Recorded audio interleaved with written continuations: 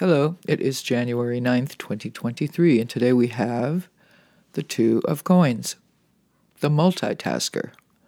Life is a balancing act, says the juggler, the famous character of the Two of Coins, patiently and skillfully juggling two large pentacles as he or she waits for his or her ship to come in.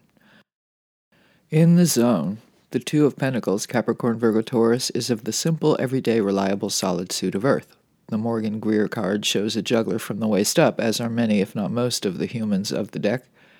The juggler stares straight in our direction, but does not look us in the eye, so calm and focused is he or she, lost in the rhythm of the motion.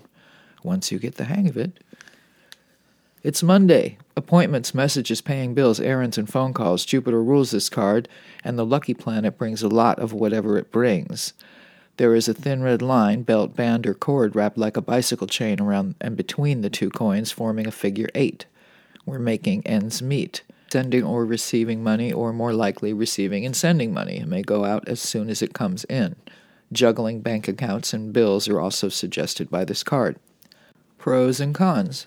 These two coins may be options, and they may both look good or about the same. The juggler passes the coins back and forth, weighing them both. This may be deciding between two of something or anything. This can be back and forth in conversation as in negotiation. The juggler's back to the ocean, always representing water in the tarot, suggests the juggler is more intent on keeping his head in the game, turning his back on distractions.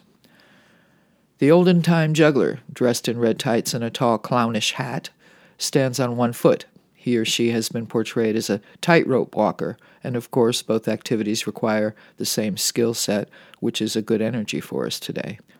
One foot in front of the other, stay in the now, and don't look down.